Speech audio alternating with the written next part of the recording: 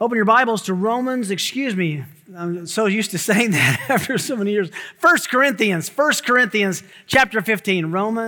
Did I really say that again? 1 Corinthians 15. A little editing we'll do on this recording. Open your Bibles to 1 Corinthians chapter 15. We'll be looking this morning at a time together around the Word that I've entitled, I Told You So. The anchoring facts of the faith, and we'll draw our attention to a significant text about the gospel on this Easter Sunday morning, 2022. I want to read the first 8 verses for you to kind of set that in our mind. We'll be looking at these 8 verses in detail and then going later in the chapter to pick up some application in just a bit. 1 Corinthians chapter 15, verse 1. Paul writes to the Corinthians and says, Now, I make known to you, brethren, the gospel, which I preached to you, which you received, in which also you stand, by which also you are saved, if you hold fast the word which I have preached to you, unless you believed in vain. For I delivered to you as of first importance what I also received, that Christ died for our sins according to the Scriptures, and that he was buried, and that he was raised on the third day according to the Scriptures, and that he appeared to Cephas, then to the 12. After that, he appeared to more than 500 brethren at one time, most of whom remain until now, but some have fallen asleep. And then he appeared to James, then to all the apostles. And last of all, as to one untimely born, he appeared to me also. Harry Houdini. This is a name that's almost universally known. Houdini was born on March 24th, 1874. He was born Eric Wise, but changed his name to honor his spiritual hero, French magician Robert Houdin. Harry Houdini gained fame as a magician, and then later as a stunt performer, and finally he was mostly known then and now as an escape artist and for his escape acts. It was said of Houdini that he had the flexibility of an eel and multiple lives as of a cat. His acts involved escapes from locked handcuffs, escape from being sealed in a giant milk jug filled with water. He was sewn up in a canvas bag and escaped from it with the bag still sewn. He was even known for one of his most famous escapes from being buried alive and escaping the coffin. Eventually, he was most famous for escaping a maximum security prison with witnesses watching. Somehow he escaped all of them. However, on October 31st, 1926, Harry Houdini died. It might surprise you that before his death, he told his wife and made a bit of a pact and a contract with her that he believed that he could escape death. He said, if there's any way Bess out of the grave, I will find it. In fact, he told her that he would make contact with her on the anniversary of their wedding for each year. They should meet together and reunite. Well, for 10 years after his death, on their anniversary, his wife lit a light under his portrait, waited all night for something to happen. And year after year after year, for 10 years, nothing happened. At the end of that 10 years, she turned out the light, stopped the annual ritual of waiting for him to contact her on their anniversary. Bottom line is Houdini had pulled off countless escapes, but from death, he could not escape, though he had predicted that he would. During the 3 years of his public ministry, Jesus Christ of Nazareth told his disciples one day he would be in Jerusalem and mistreated and tortured, ultimately killed. But he also was explicit that after he was killed, that he would escape death, that he would come back from death to life. He explicitly predicted his death and resurrection at least 3 times in Matthew, Mark, and Luke. The first time he predicted his death and resurrection was in Matthew 16 and Mark 8, Luke 9. He had just fed the multitudes and said that the Son of Man must go to Jerusalem and suffer many things. He must be rejected by the elders and chief priests and scribes. He must be killed and he will rise again. A second time he predicted his death and resurrection was in Matthew 17, Mark 9, Luke 9. This occurred shortly after the transfiguration where he took the disciples up in Caesarea Philippi and peeled back his flesh and showed them his glory. He took Peter, James, and John with him. They saw Christ in his heavenly manifestation of his glory. And there he told them he was going to be taken to Jerusalem. He would suffer, be mistreated, be killed, and rise again.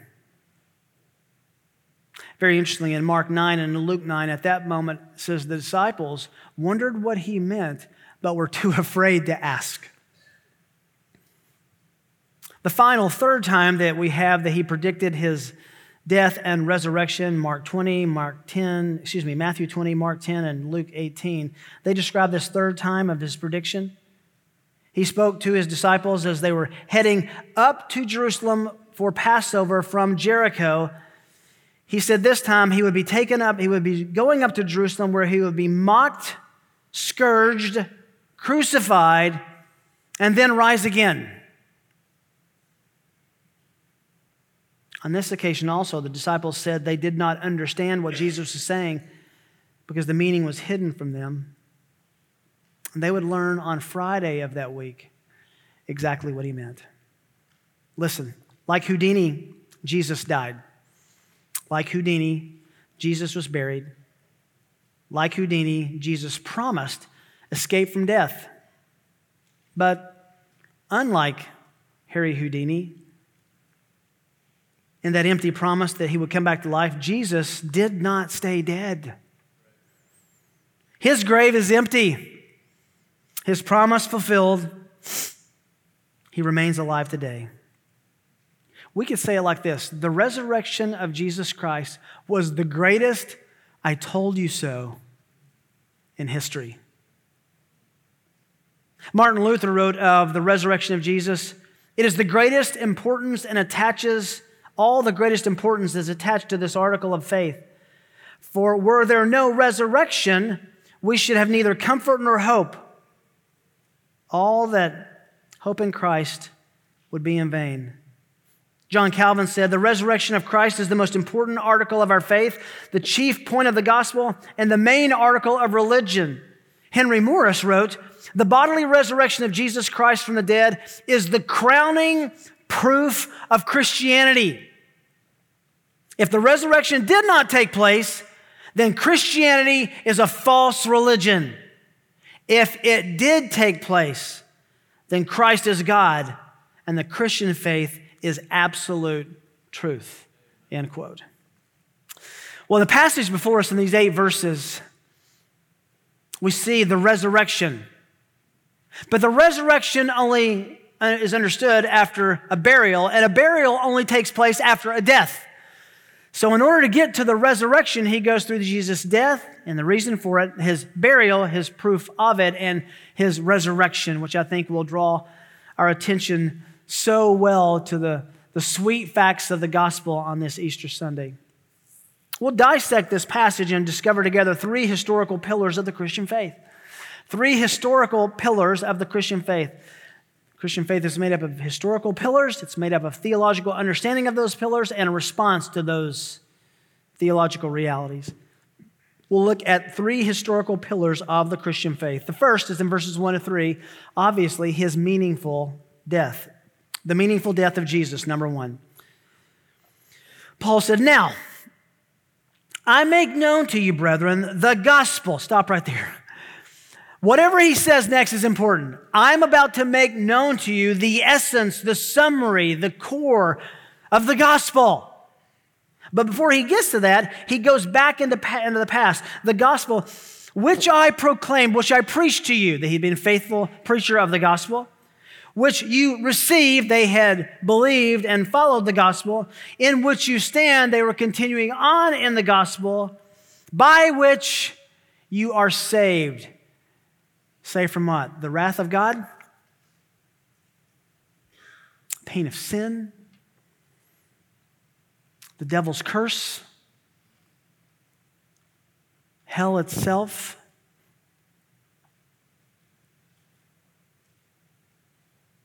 And then there's an if.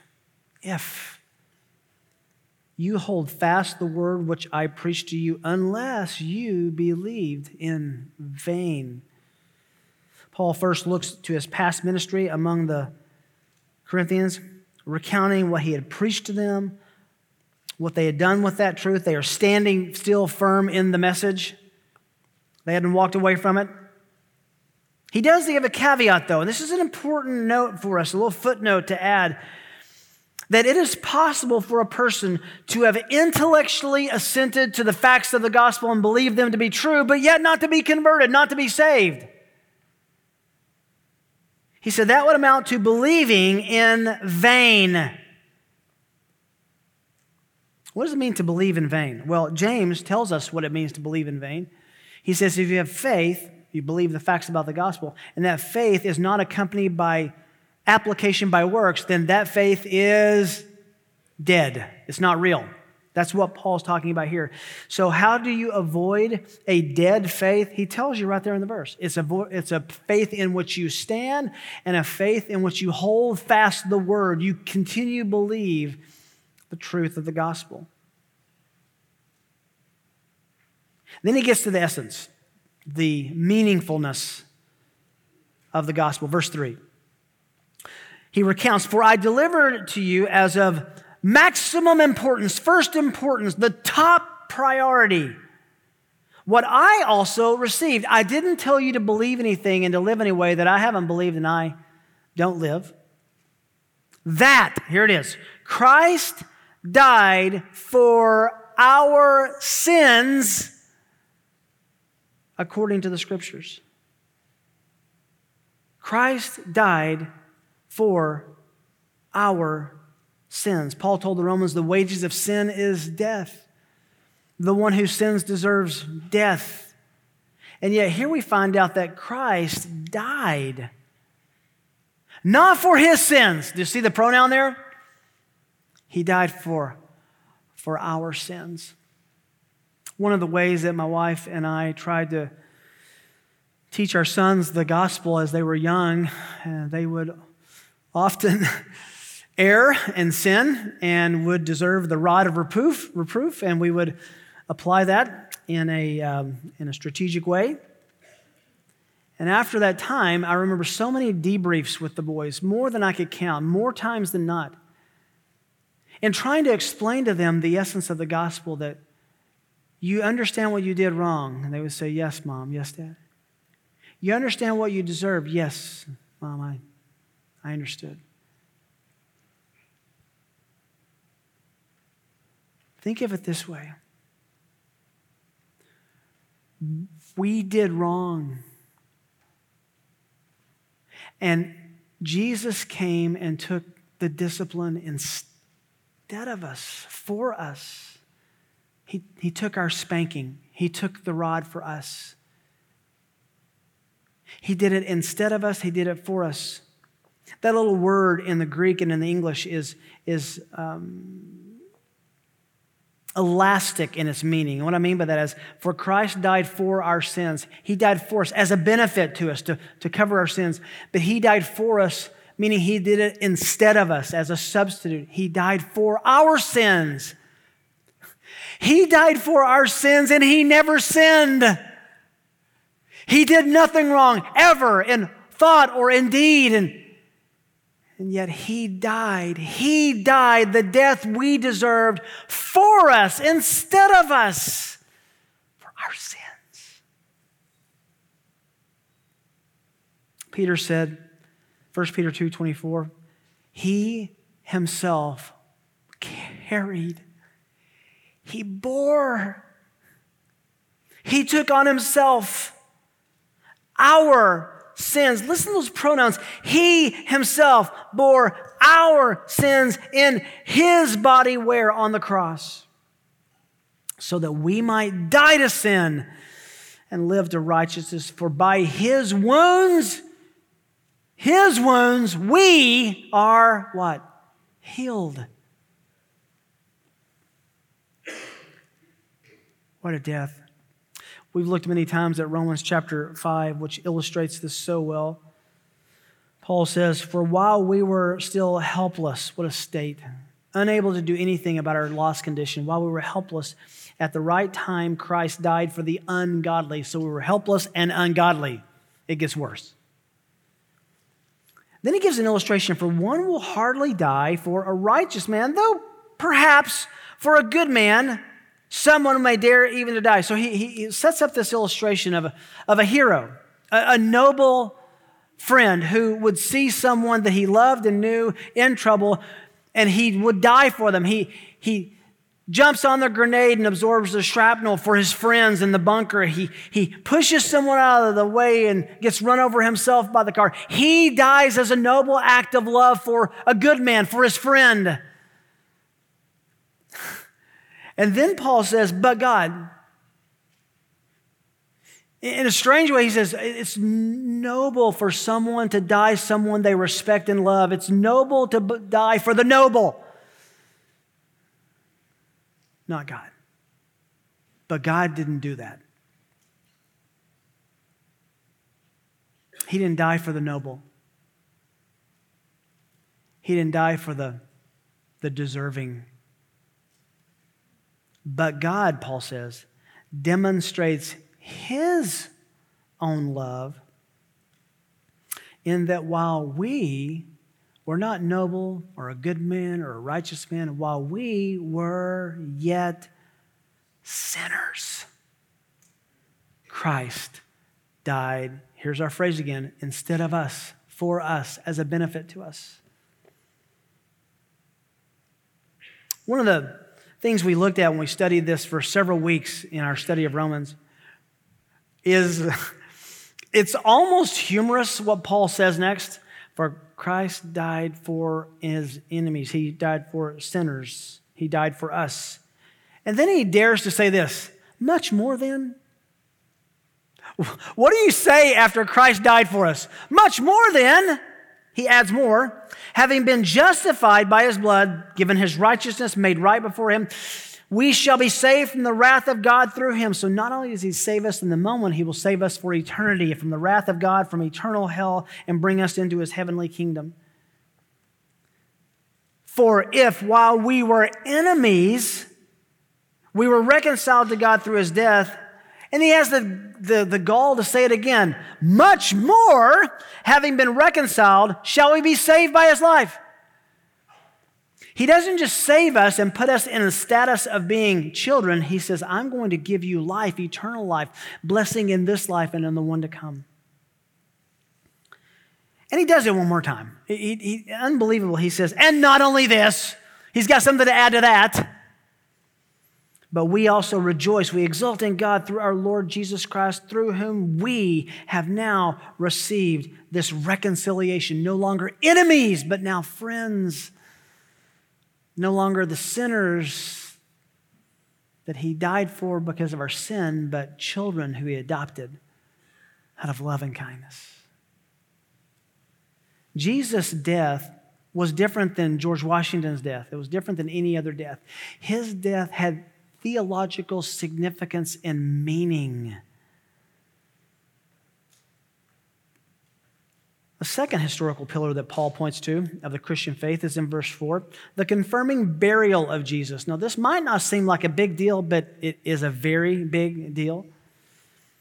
The confirming burial of Jesus. Just the little phrase, and that he was buried. I preached to you that he died for your sins, that's substitutionary atonement, and I preached to you he was buried. That seems a little odd. Why? What's the big deal about being buried? An interesting literary feature of all four Gospels is they all give significant detail to the burial. Lots of detail about the burial. Who did it? Who was there? Who witnessed it? Where it was? One of the members of the Jewish High Council, the Sanhedrin, had secretly become a follower of Jesus. His name was Joseph of Arimathea. After Jesus died on the cross, he asked for the body of Jesus, but he was on a time crunch. It's late in the afternoon. They're approaching sundown. He had to get Jesus buried before sundown on that Friday, that Good Friday, because the Jewish Sabbath began at sundown. Not a lot of time. So he had enlisted the help of another follower of Jesus named Nicodemus. We don't know if that was the Nicodemus of John 3, perhaps. They wrapped the body of Jesus in strips of cloth with about 75 pounds of aromatic spices. The body was hurriedly placed in this new tomb, a small little cave hewn out of limestone near the place of the skull where he was crucified. I believe that the best site attribution for this is under the Church of the Holy Sepulchre in Old Town Jerusalem. And just about 30 yards away is the cave where I think Jesus was truly buried, where Joseph had hewn that out and no one had ever laid there, and he took the body of Jesus to be buried there. We also learn from the Gospels that there were 4 women who witnessed the burial. That's significant. They witnessed the burial. They witnessed the very quick and hurried anointing of the body of Jesus with these spices. And they needed to know where it was, and they needed to know that it was incomplete, because guess what happens Sunday morning? These women come back to finish anointing the body. And they will be oh so unsuccessful. Why is this important? Because you don't bury people who are alive. It's confirmation that he was dead. The Roman soldiers who crucified Jesus were experts in death. They would not have made the mistake by saying that Jesus of Nazareth was dead unless he was dead. You know why? If they wrongly attributed death to this man and he turned out being alive, they were killed. They knew he was dead. One of them confirming it by piercing Jesus' side with a spear, and no response from the corpse.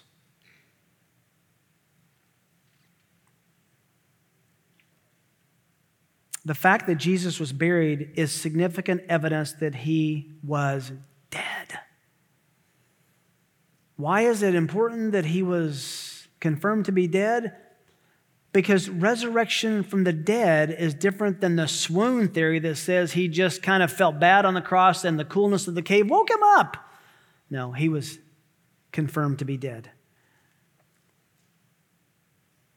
The empty tomb then became the first evidence for Jesus' followers, and the first evidence to the Romans, and the first evidence to the Jewish leadership that he had risen from the dead. So much so, you heard Myra read from Matthew earlier, they concocted a conspiracy to cover it up.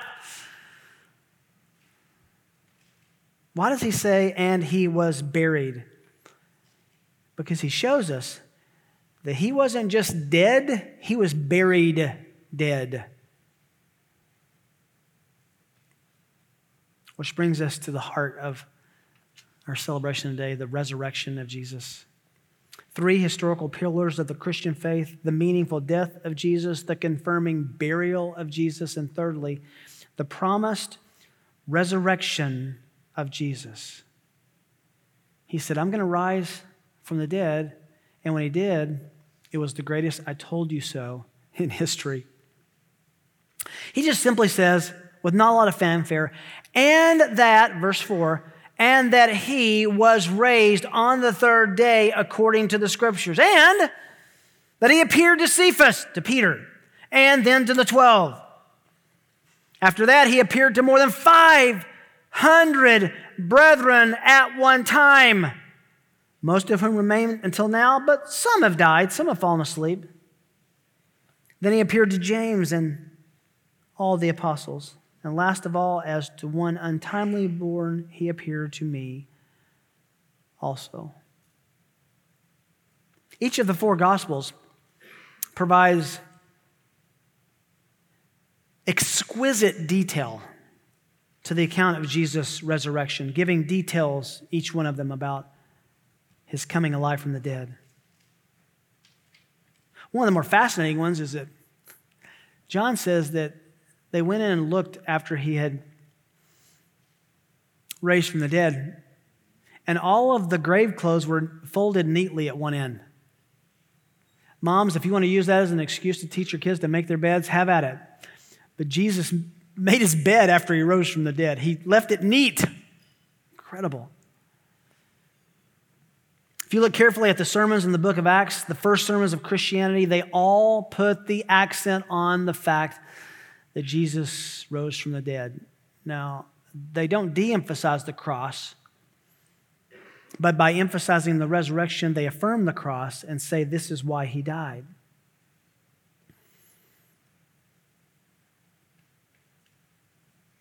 Notice that the resurrection, like his atoning sacrifice, took place according to the Scriptures. According to the Scriptures.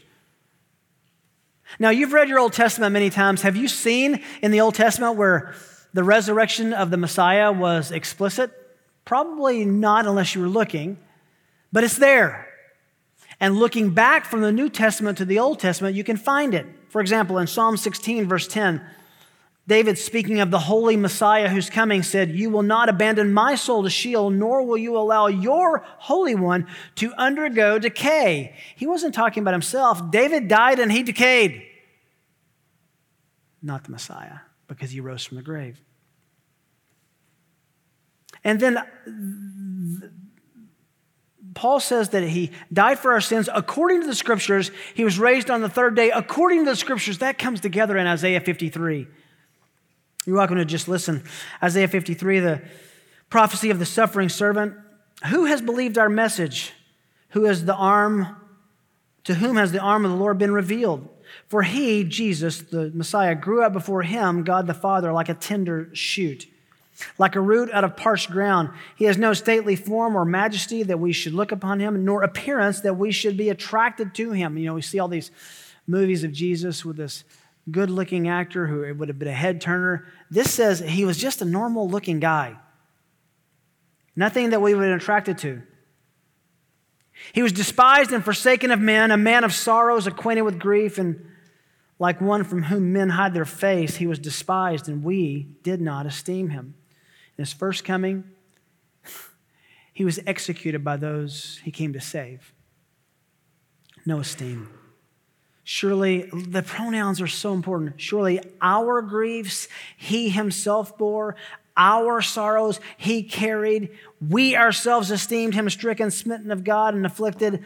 He was pierced through for our transgressions. He was crushed for our iniquities, and the chastening for our well-being fell upon him. And by his scourging, we are healed. All of us, like sheep, have gone astray. Each of us has turned to his own way, but the Lord has caused the iniquity of us all to fall on him.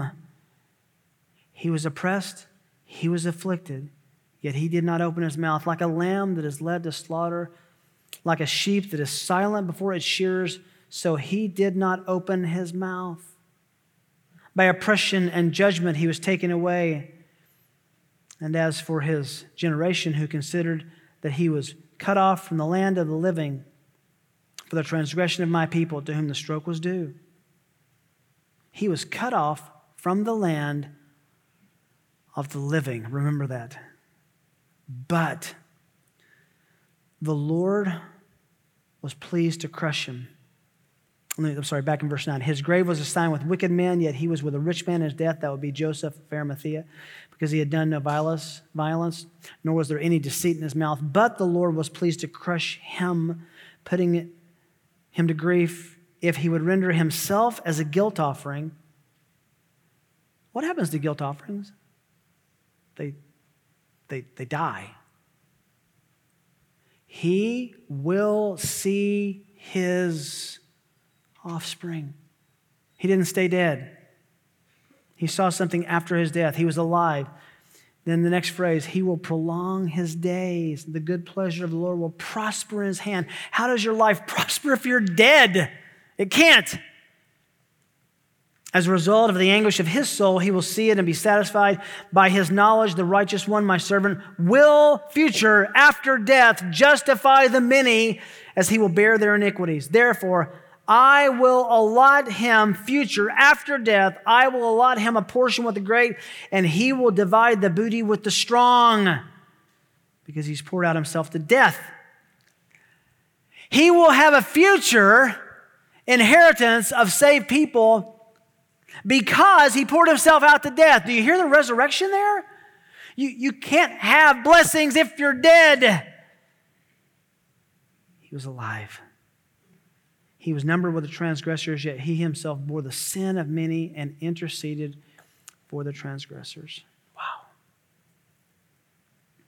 Now, if someone told you, think of this realistically. If someone told you, hey, I don't know how to tell you this, but I know someone who was killed last week, and I had breakfast with him yesterday, you would rightly be suspicious. And if they kept pressing, you would rightly say, I would like some proof for that. God knew that, and he gave it to us. Verse 5, and he appeared. And he appeared. An amazing word, he appeared. It might surprise you to know that we have 14 accounts of Jesus appearing to people after the resurrection. 14. And that's just the ones we have recorded. When you break down the narratives, after Jesus rose from the dead, he appeared to, this text says, more than 500 people at one time. There's no other reference to this, and I just can't wait to get to heaven to say, what was that about? At some point, there were people. This is interesting because Paul's telling them that some remain alive to this day that they may know. They probably fled persecution to go to Corinth. 500 people at one time that Jesus taught,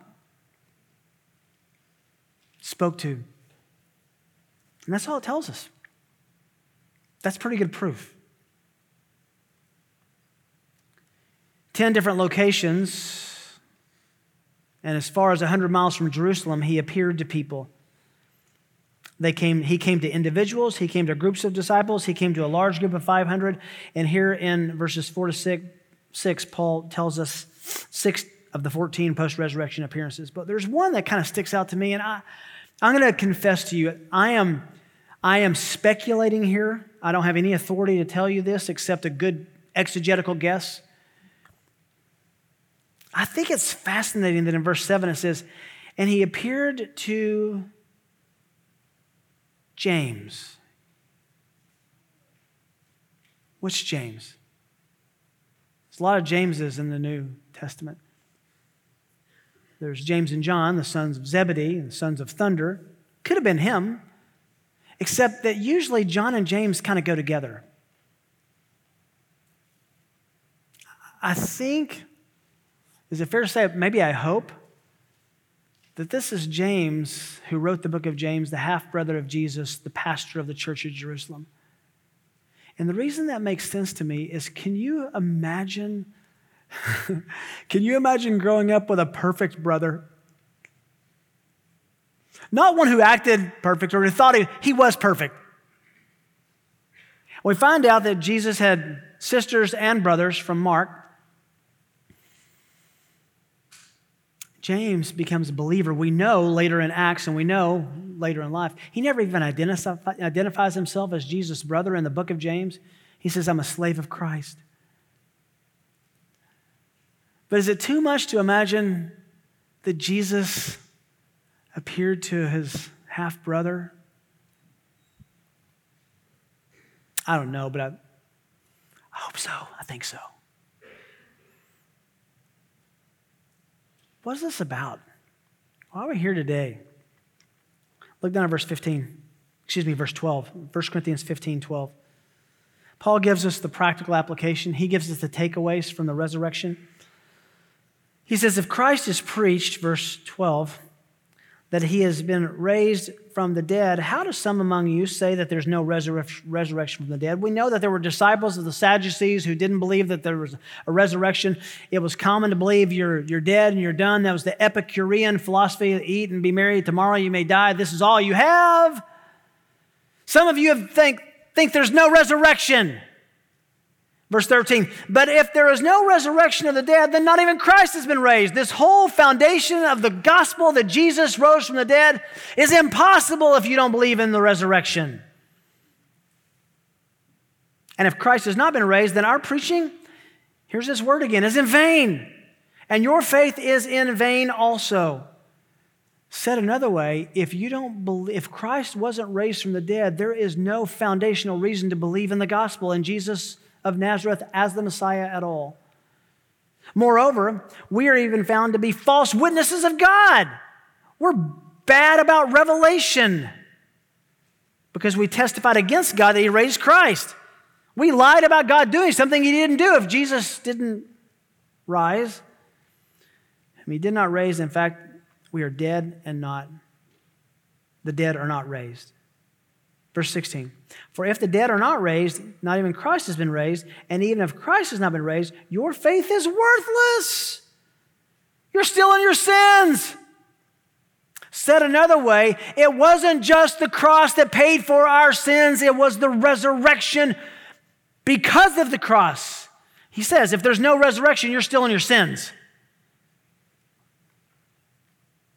Then those who have fallen asleep, they've died in Christ, have perished. They're gone, never to be seen again. If we have hoped in Christ in this life only, we are of all men to most be pitied. I mean, think what he's saying.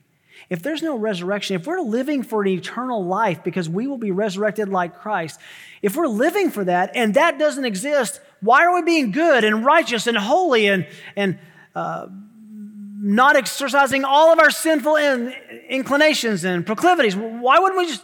No. Your faith... people should feel sorry for you if there's no afterlife, if there's no resurrection. So, putting that together, without the resurrection, there's no gospel, there's no hope, there's no reliable revelation, there's no forgiveness, and no eternal life. I think Paul puts a lot of stock in the resurrection, don't you? Do you, it's Easter Sunday. Do you believe that Jesus was executed on a Roman cross, confirmed dead by piercing his side, buried, and on the third day afterwards, got up from the dead? Are you, 1 Corinthians chapter 1, fool enough to believe that? I hope so. Because without it, there's no gospel. Without it, there's no faith. I will go to Jerusalem, mistreatment, suffered, scourged, crucified, rise from the dead. He did. And he can say, I told you so. Jasmine Belcher of NPR writes of a gentleman called Sid Radner. Let me tell you a little bit about Sid Radner. He had a lifelong obsession and fascination with Harry Houdini. who I told you earlier died Halloween in 1926. Every year on the anniversary of Houdini's death, he picked up where his wife left off. And Radner tried to contact his hero through what he trademarked as, quote, the official Houdini seance, end quote, he conducted with invited friends. Radner says, Houdini died in 1926, and his wife tried to contact him on the anniversary of his death for 10 years, end quote. Houdini himself had been very passionate about debunking mediums and proved that most were frauds. He promised his wife, Bess, that if it were possible to communicate with the dead, he would come back to her should he die first. He even gave her a code to know that it was him. But as I told you, after 10 years with no success, Bess stopped trying to contact her husband. And at that point, she said, 10 years was long enough to wait for any man, end quote. Radner, however, continued on where Houdini's wife left off, doing these seances. In this interview with him, he said, quote, I started doing these seances in 1930, in the 30s rather. As a matter of fact, I own the trademark, the official Houdini seance. Mr. Radner describes the seances as a group of 8 to 12 people sitting around holding hands trying to contact Harry Houdini. One time, Radner says, the medium asked for Houdini to make his presence known, and a gal standing around, her beads broke off and fell on the floor from her necklace. Another time, a book fell down off a shelf. We had strange things happen, end quote. Radner was said to have owned the largest collection of Houdini artifacts. He gave to Houdini's brother after he willed them to him after his death. He died in 2012, Radner did, and never made contact with Houdini, though he tried every single year on his anniversary. Before his death, Radner said, if I can't contact Houdini, and I've been trying for many, many years, maybe it cannot be done. But if it does, I want to be there, believe me. His conclusion was correct. He never contacted Houdini. Hebrews 9:27 says, it is appointed for man once to die, then the judgment. Contrary to popular Discovery Channel shows, there are no ghosts walking around the earth. Oh, there may be demons imitating them, but you're judged, and that's it. Why could he not contact Houdini? Because Houdini's still in the grave.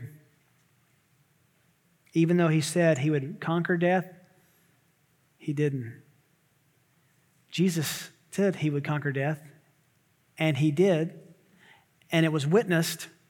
And you know what else he said? I'm going to come back. I will come back bodily and redeem my people. And for that, believers longingly wait every day, do we not? Unlike Houdini, Jesus is alive and coming again because he said, I told you so. And he did everything he promised. I hope you believe in the resurrection because you believe in his death and his burial and that you've given your life to him. If not, what a great day on Easter to say, I believe who you are and what you said and what you did, Lord Jesus, and I give you my life to follow you because your ways are better than mine. And your forgiveness is the only way I'll be saved from hell. If you have questions about that, please don't leave without talking to someone around you or our prayer room, or I'd be glad to discuss that with you. Do business with God about eternity on this day. Dennis and Kathleen, one of our elders, Dennis is, will be here. Love to pray with you or talk with you, anything that we can do to serve you and they'd be glad to step in the prayer room and serve you. He is risen. Let's celebrate that together. Father, thank you for the grace that's ours in the resurrection of your Son from the dead. Lord Jesus, we believe